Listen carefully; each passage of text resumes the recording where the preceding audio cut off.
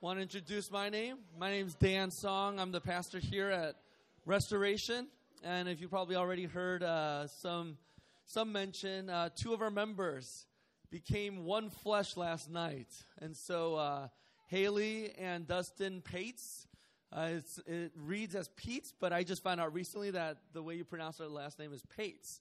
And so they got married last night, and they are off on their honeymoon tomorrow morning. And so if you do see them next week or in the coming weeks, congratulate them. We had a lot of fun last night celebrating what God has done in their life. If you have a Bible, I want you to turn your Bible to Judges chapter 6. Judges chapter 6. And if you're using a church Bible, we have church Bibles provided for you underneath the chair in front of you. And there you could turn to page 205. 205, and we are going to be reading sort of a lengthy passage, but we'll break it down into 3 snapshots. And so we won't do the usual reading before. We'll actually get into it passage by passage as we jump around. But if you've been following with us during this Advent series, we've been looking at these Christophanies. And what Christophany is Jesus, the second person of the Trinity, making these appearances, these momentary appearances in the Old Testament. And it's just been neat to see how each Christophany communicates to us the importance of why Christ came down to earth, why he took on flesh and became man. And as we've looked at and examined each of these Christophanies over the past 3 weeks, we've seen these important facets of why and who Jesus is as we celebrate and anticipate Christ's coming. And for us, it's that second coming, right? It's the second advent of as we wait, like the people of God did in the Old Testament. We're waiting for his second coming so that we too might experience the true joy and hope that is to come when he returns. And so read with me here, or let me pray for us. Man, I'm so in the habit of reading. Let me pray for us, and then we'll get started. Lord, we thank you so much for your word to us this morning. We thank you that your word is alive, and it can penetrate deep into our hearts and souls to show us who you are, to correct us, to encourage us, to rebuke us even, so that, Lord, we might become more like you. So, Lord, I pray that as we go through this story of Gideon, Lord, I pray that you might illumine our hearts. Give us ears to hear. Give us eyes to see the true story and the good news that comes only in Christ. We pray all of these things in Jesus' name. Amen. There's a story that follows this manager, and he applies for this job. And in this job that he's applying for, he tells all about his past experience. And he says this. He says, my department has turned a profit every quarter for the past 5 years. I've never had a personnel problem.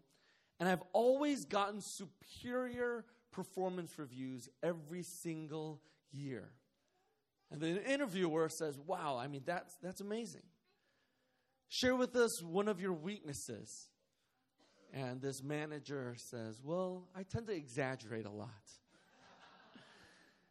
You know how it goes, right? You've applied for jobs in the past, and one of the things that you know is coming every single time you're interviewed for any job is what?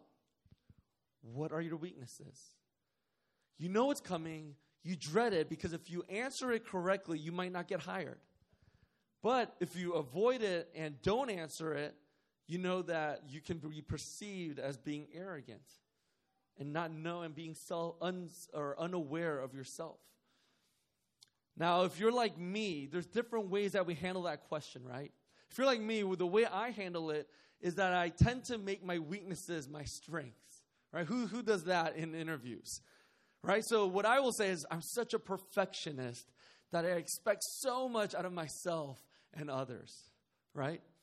Or others of you, I don't do this, but some of you might minimize your weaknesses, right? And so some of you might say, well, you know, I can be a very task-oriented person, but I've learned that working with people is the most effective way to accomplish a goal. Some of you are like taking notes to say, ooh, this is pretty good. Or others of you might actually answer that question by basically avoiding it and answering it that has nothing to do with the job that you're applying for, right? So, for example, you might be applying for an accounting position. And you know that if you say that you are not a detailed person, you won't get the job. So what do you say? I'm just not a very creative person and artsy, and so that's my weakness. There's all different ways that we might answer that question. And the reason I bring this up is because here in the story of Gideon, as we read this story, it alludes to how we are people who are weak. And though we try to puff ourselves up and think that we can operate out of our strengths, what we find ourselves is that we are people who are broken. And we need the grace of God. And this is what this story is about today. In this person named Gideon, God does not save through what we would expect, but rather God saves through not strength, but weakness. But before we can actually understand that, we have to understand the context and the setting of Gideon and the story that is laid out. And so follow with me in verses 1 through 6 of Gideon. The people of Israel did what was evil in the sight of the Lord. And the Lord gave into the hand of Midian 7 years. And the hand of Midian overpowered Israel. And because of Midian, the people of Israel made for themselves the dens that are in the mountains and the caves and the strongholds. For whenever the Israelites planted crops, the Midianites and the Amalekites and the people of the east would come up against them. They would encamp against them and devour the produce of the land as far as Gaza, and leave no sustenance in Israel, and no sheep or ox or donkey. For they would come up with their livestock and their tents. They would come like locusts in number. Both they and their camels could not be counted. So they laid waste the land as they came in. And Israel was brought very low because of Midian. And the people of Israel cried out for help to the Lord. Now, what's going on here? As you read this, the first thing that we read is that everyone did what was right in their own eyes. Now, why this is so important is because in the book of Judges, there's this repetitive cycle that happens. What would happen is that they would forget about God, the people of Israel. They would forget about God and they would turn to different idols. And here in this chapter, they're worshiping Baal, the god of Baal. And as they forget God and turn to these idols, basically they are overtaken into slavery by other nations. And here we read that they're taken over by the Midianites. The Midianites were this Bedouin community in the deep Arabian desert. And they would come, and as they would take over and basically devour the land of Israel, the people would then finally cry out to God to save them. And every single time, God would deliver them out of the hand of these Midianites and other nations. Now, here what we notice is that for the Midianites, they found this great military weapon that no one had ever used before. Now, kids, since this is family worship, if you were in battle, what would be the weapon that you think could destroy other enemies? A gun. Okay, what else? A dragon. I like that. Dragon. A sword. Good. Very creative, you guys. Guess what they found out? If you look at verse 5, they use this military weapon of camels. Camels. No one before the Midianites thought that camels could be used as military weapons. Why? They were ugly, but more than they were ugly, there were these large animals that could traverse 300 to 400 miles for 3 to 4 days carrying a heavy load without any food or water. And so as they looked at these ugly camels, they said, aha, these would be amazing in warfare. And they were right. As you look at this story, these camels and the people of Midian, you could not even count. And they would come into the land of Israel. And for 7 years, they would come and devour the land of its crops, of its food, of everything that was in sight. And you read that, right? And look at verse 5. For they would come up with their livestock in their tents. They would come like locusts in number. Both they and their camels could not be counted, so they laid waste the land as they came in. And the Midianites were smart. You know what they did? They would wait every single year for the Israelites to plant, to lay it down the soil, and then right before harvest season, as they were about to harvest all their crops and grain, they would come in and take it all. So they let the Israelites do the work, and they would come and just devour all their crops and their food. And this happened every single year for 7 years. Now here for the Israelites, they were crying out for help. And here they turned from civilized men and women, and they became cavemen and women that you see in verse 2, right? The hand of Midian overpowered Israel, and because of Midian, the people of Israel made for themselves the dens that are in the mountains and the caves and the strongholds. They lived in caves. They were impoverished. They were enslaved to the people of Midian. And they lived in desolation, in darkness, and in brokenness. And in this season for us, as we look 2 days to Christmas, behind all the tinsel, behind all the carols and the music, behind all the decorations, there is brokenness in our world. Just this morning, I woke up, and as I went on to some of the pages that I follow, I just read that Indonesia was hit with a tsunami, where over 200 people and counting are dead. 2 days before Christmas. In our own communities, just this year, on Thanksgiving weekend, at my daughter's school, her parents died over that Thanksgiving weekend, and for the first time in her life, our daughter's friend is celebrating Christmas without her parents. And in our own lives, whether it's in your marriages, financial crises, as you think about presents and gifts, as you think about having to go to your extended family and the strife that exists there, there is brokenness. There is desolation. There is darkness. And as much as we want to celebrate and bring up joy and the hope that is in Christ, we also have to recognize that there is brokenness and hurt and pain and darkness in our world. Yes, God is working. God is working. But there is also pain and suffering that we experience in our lives, even in this Christmas season. So what does restoration look like in this season? Whether it's in your own hearts, as you battle some of your own sin and your idolatries. As you think about your neighborhood and your community, friends and relationships and families. As you think about this world and in the darkness and the desolation that exists. Like locusts that have completely wiped out our land. What does it look like for God to call you to bring and to pursue restoration like our mission states to our families and to our communities? That's a question we need to wrestle with. But as we do, it brings the second point of this encounter. It's in this point of complete desolation that God raises this man up, Gideon.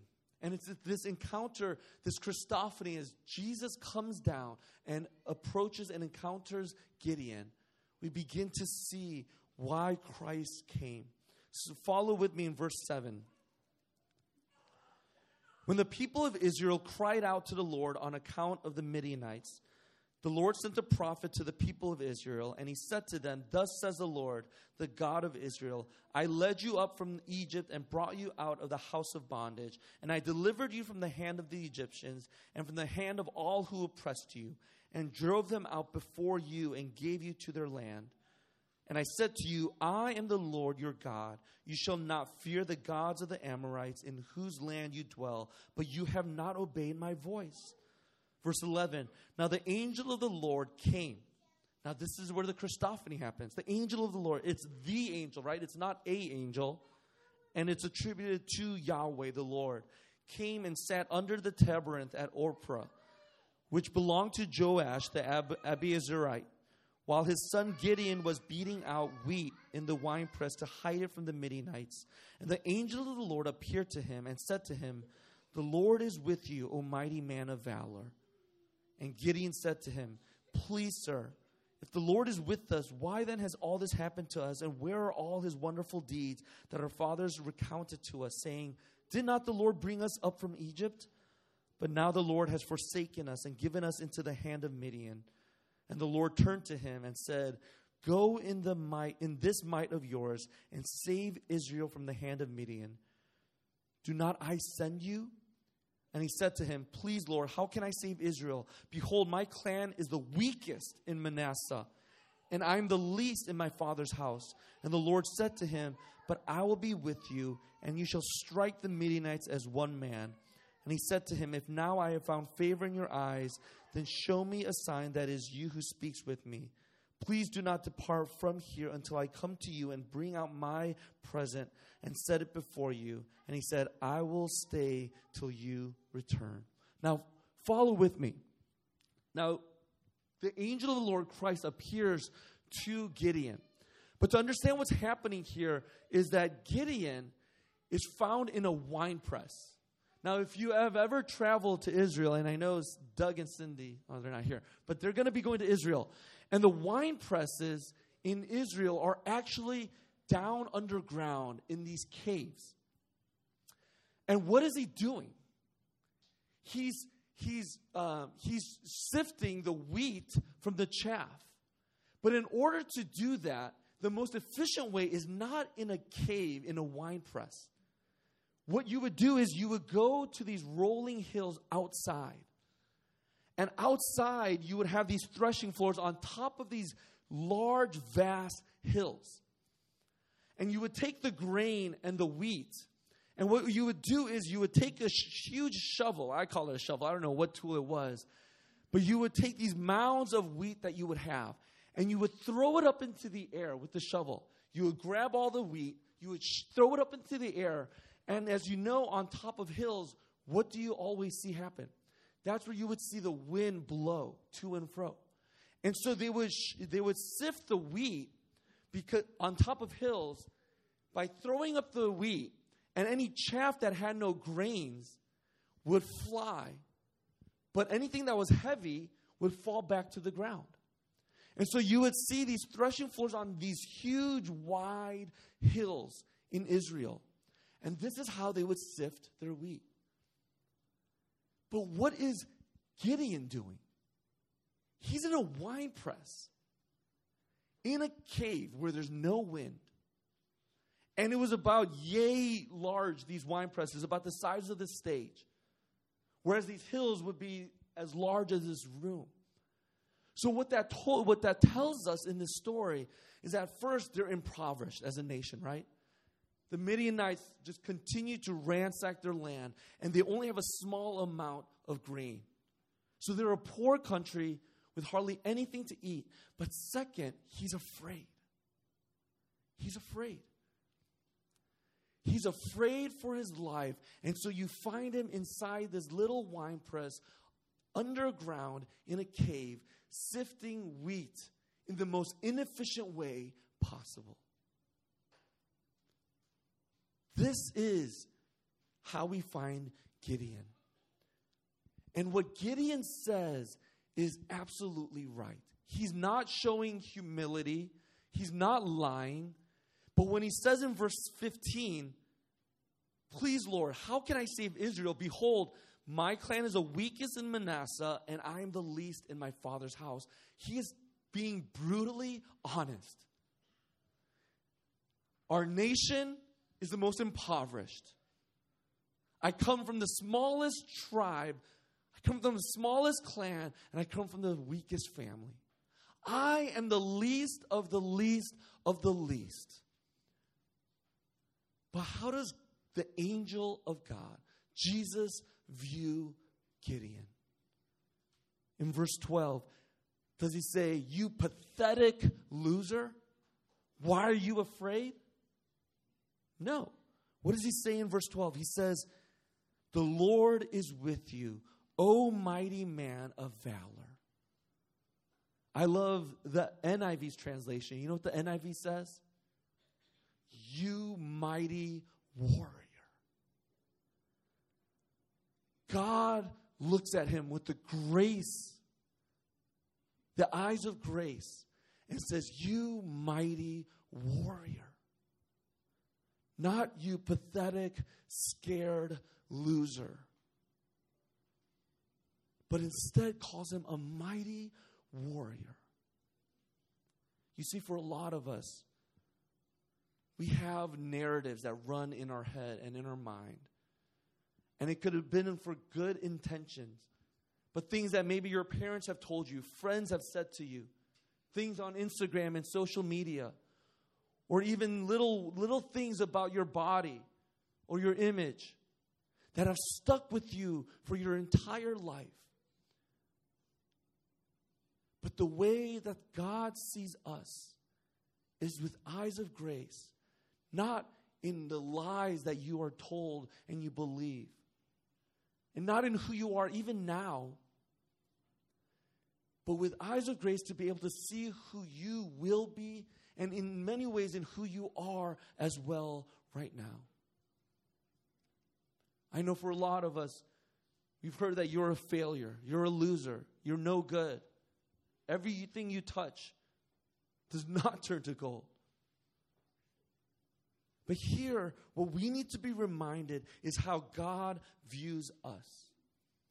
One commentator said this. He said, one of the great truths of Scripture is that when God looks at us, He does not see us so much for what we presently are as for what we can become through His work in our lives. He's in the business of taking weak, insignificant people and transforming them by His presence. He begins with us where we are and as we are. He knows our weaknesses, failures, discouragements, doubts, and inadequacies, but He does not say, you get rid of those and then I can use you. Rather, He comes to us in our weakness with the promise of His power that will transform our inadequacy into His strength.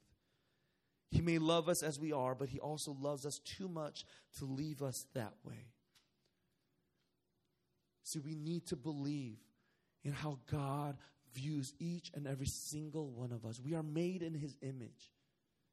We are loved. Right? You've heard me say it 1,000 times. Even when the worst is known, love is still given. How do you view yourselves? Do you view yourselves in the ways of the narrative that has been told over and over again to you? Or do you believe in what Christ says to you, mighty warrior? Comes to the last point. As we look at this, as God calls Gideon, He brings him into this battle. Follow with me in chapter 7, verse 1. 7, verse 1. Follow along with me in this story. Then Jerubbaal, that is Gideon, and all the people who were with him rose early and encamped beside the spring of Harod. And the camp of Midian was north of them, by the hill of Moreh in the valley. The Lord said to Gideon, the people with you are too many for me to give the Midianites into their hand, lest Israel boast over me, saying, my own hand has saved me. Now therefore proclaim in the ears of the people, saying, whoever is fearful and trembling, let him return home and hurry away from Mount Gilead. Then 22,000 of the people returned, and 10,000 remained. And the Lord said to Gideon, the people are still too many. Take them down to the water, and I will test them for you there. And anyone of whom I say to you, this one shall go with you, shall go with you. And anyone of whom I say to you, this one shall not go with you, shall not go. So he brought the people down to the water, and the Lord said to Gideon, everyone who laps the water with his tongue, as a dog laps, you shall set by himself. Likewise, everyone who kneels down to drink, and the number of those who lapped, putting their hands to their mouths, was 300 men. But all the rest of the people knelt down to drink water. And the Lord said to Gideon, with the 300 men who lapped, I will save you, and give the Midianites into your hand, and let all the others go, every man to his home. So the people took provisions in their hands and their trumpets, and he sent all the rest of Israel, every man to his tent, but retained the 300 men, and the camp of Midian was below him in the valley. What's going on here? So there's 135,000 Midianites ready to fight. But unlike the other 7 years, this is a totally different ball game, right? Because when the Midianites would come every single year for the past 7 years, there was no army. There was no general or leader. They would just come like locusts and swarm the land. But this time is different. There are 32,000 Israelites standing on the other side of the hill with their leader, Gideon. 135,000 people against 32,000. 4-1, if you do the math. And God comes to Gideon and says, we got a number problem here. And I'm assuming Gideon's like, yes, thank you, God. You notice we need more men. But that's not what he says, right? What does God say? No, Gideon. You have too many men. So look at every single one, and whoever's afraid and wants to go home, let him go home. Now, if you were one of those men and you saw 135,000 people, you had no weapons. They had all their camel, the greatest military weapon in the world, known to man at that point. What would you do if Gideon said, who's afraid? If you're afraid, go home. Almost all of them did. 22,000 go home, and there's only 10,000 that remain. 10,000. And then God looks back and says to Gideon, hey, buddy, 10,000 is still too many. He says, I want you to go to the riverside, and I want you to go down, and I want everyone or everybody to get some water because they're thirsty. Now, pay attention to how they drink their water. And what you see are two different kinds of people drink water. There's the normal people, right? What do? They cup their hands, put some water to their mouth, and drink it. That's what you see. They kneel down, they cup their hands, and they drink water. But there's 300 crazy people who go down and basically just go using like a dog lapping water with their tongue.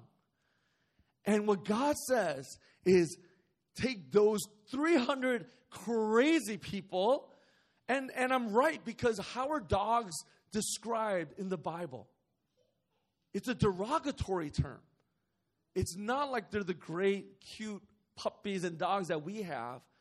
No, dogs were derogatory in the Bible. So what God is saying is use those dogs. Those 300 crazy, psycho dog lappers, tongue lappers, and use those men and go into battle against the 135,000. Guess what the ratio is at that point? 450 to 1. And go into battle now. And if you read that last verse, guess what they go into battle with? Trumpets. They use trumpets, and later on you see them just use trumpets, and God just wipes the people out. Now, why is this so important to this Christophany? Think about it. If you had 32,000 people against 135,000, 4-1, Gideon could have still said, wow, I am a great general. I'm a great motivator. I am a great leader. Praise be to Gideon, right? But even with 10,000, yes, the numbers are totally against him, but he could have still said, I'm a great strategist. I'm a great mobilizer. I am a great leader. Praise be to me. And for that reason, he doesn't take the 300 that are the best fighters. He takes the 300 that are the craziest, the weirdest, who have no business in fighting this battle. Why? Because as you see in verse 3, not in verse 3. Where am I? I lost my place. Verse 4. take them down to the water. No, that's not it. Where am I? What does it say? So that you might not boast in yourself, right? You guys find that verse? 2. Oh, man. 2, yes. The people with you are too many for me to give the Midianites into your hands, lest Israel boast over me, saying, my own hand has saved me. You see, what God is showing Gideon and the people of God is that when you don't think you have enough, when you're running on fumes, my grace is sufficient for you. I will give you just enough, so that you might be able to win this battle. I will give you just enough to be able to make it this day. Isn't that what we prayed? Give us our daily bread. Our daily bread. Not too much so that we might boast. Not too little so that we go hungry. But just enough. Our daily bread. And here God is showing the Israelites that when you think you don't have enough, He will give you just enough so that you might give all glory to God. Because so much of our tendencies and our desire is to puff ourselves up and say that it's because of me. But here, what we see is that He gives Him just enough. Times when we feel like the locusts have overtaken us, He will give us just enough. And that's what Christ shows us in His coming. It reminds me of 2 Corinthians 12:9, when Paul has this thorn in his flesh and he asks God to remove it 3 times. What does God say to Paul? My grace is sufficient for you, for my power is made perfect in weakness. Therefore, I will boast all the more gladly of my weaknesses, so that the power of Christ may rest upon me. You see, this principle is perfectly mirrored here in this story. Gideon and all Israel was going to put its confidence in its fighting men, but God removes all of them so that this victory will lead them to trust in God and not in Baal, not in their idols, but in their God who has rescued them and delivered them. You see, God teaches us this principle in the gospel, right? With Christ coming down, that we are not saved by our works, our strengths, our abilities, but by God's grace. It is only by God's grace. And in the same way, we do not really get the gospel until God has shown it to us again and again that it is not in our strength, but it's in our weakness. It's when we're on fumes, when we recognize that we cannot save ourselves, but it's only in Christ. That is when we realize that it is by the grace of God that we are saved and not by works alone. As I close, I want to share this story. I shared about Joni Eareckson Tada a lot. But there's a story that I just read recently that I didn't know. In a swimming accident when she was a teenager, she became a paraplegic. And she speaks all over the world and writes many books. But she tells the story of being in a ladies' restroom. And that's where it always happens for women, right? In ladies' restrooms. And she's in this bathroom during this women's conference. And a well-meaning woman who's putting on her lipstick in front of the mirror looks at Joni Eareckson Tada and says, "Oh, Joni, you always look so together, so happy in your wheelchair. I wish I had your joy." And all these other women who heard her say this say, yeah, I totally agree. How do you do it? How do you stay so joyful? And this is what Joni said. I don't do it. Let me tell you how it works. After my husband Ken leaves for work at 6 a.m., I'm alone by myself until 7 a.m. And that's when a friend arrives to get me up. While I listen to her make coffee, I pray, "Oh Lord, my friend will soon give me a bath, dress me, sit me up in a chair, brush my hair and teeth, and send me out the door. I don't have the strength to face this routine one more time. I have no resources. I don't even have a smile to take into the day, but you do, Lord. May I have yours, God. I need you desperately." So what happens then when your friend comes through the bedroom door? One of the women asks. And she says, I turn my head toward her and give her a smile sent straight from heaven. It's not mine, it's God's. And so whatever joy you see in me today was hard won this morning. For a lot of us today, as God's grace has been enough for Johnny, and she has to appropriate every single day of her life, so do we. And that's my prayer for us, that in our weakness, we might boast all the more in Christ's strength during this Christmas season. Let's pray. Our Heavenly Father, we come before you this morning, and we thank you for Jesus, who came into this world to take people who are broken, messed up, and to show us, Lord, that it is in our weakness that, Lord, your strength is made known. So, Lord, I pray that wherever we are in our faith journey, God, I pray that we would be able to say with confidence the good news that, Lord, it is not in our strength, it is not in our works, but it is only by the grace of God that we are saved. So I pray that that would be our hope, that would be our joy, that would be our peace today and every day. We pray all of these things in Jesus' name. Amen. As we continue in worship, we have the opportunity to profess our faith to Crossroads or Restoration. What is it that you believe? I believe in God, the Father Almighty, maker of heaven and an earth, and in Jesus Christ, his only Son, our Lord, who was conceived by the Holy Spirit, born of the Virgin Mary, suffered under Pontius Pilate, was crucified, died, and was buried. He descended into hell.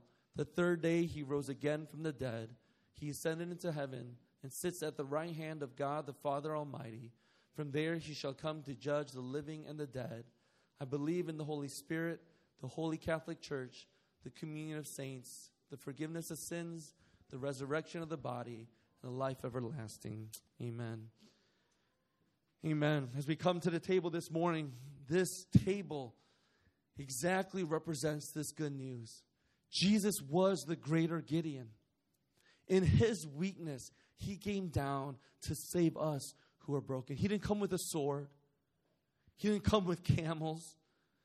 In our broken, locust-infested world, Christ came in weakness, in humility, in shame, so that he might come to save broken, weak people like us.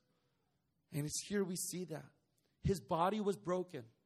His blood was shed so that we might be able to experience the grace that is just enough for us today. As you eat and drink, may that be just enough for you this week to be able to be faithful, to go into the places of brokenness that you know are there, so that you might be able to pursue restoration and bring hope in life. So let's do that. Let's come to the table and experience God's grace for you today and this week. Let's pray. Our Heavenly Father, I pray that as we come to the table this morning, Lord, I pray that this table will be just enough for us this week. That as we go into the broken places that you have called us to, Lord, I pray that we would not operate out of our own strength or our own abilities, but Lord, in our weakness, we'd be able to boast in Christ, whose body was broken, whose blood was shed, so that we might experience true joy and strength in the one who laid down his life for us. We pray all of these things in Jesus' name. Amen. The night that our Lord was betrayed, after giving thanks, he broke bread and said, "This is my body broken for you. Take and eat and do this in remembrance of me." The same manner he also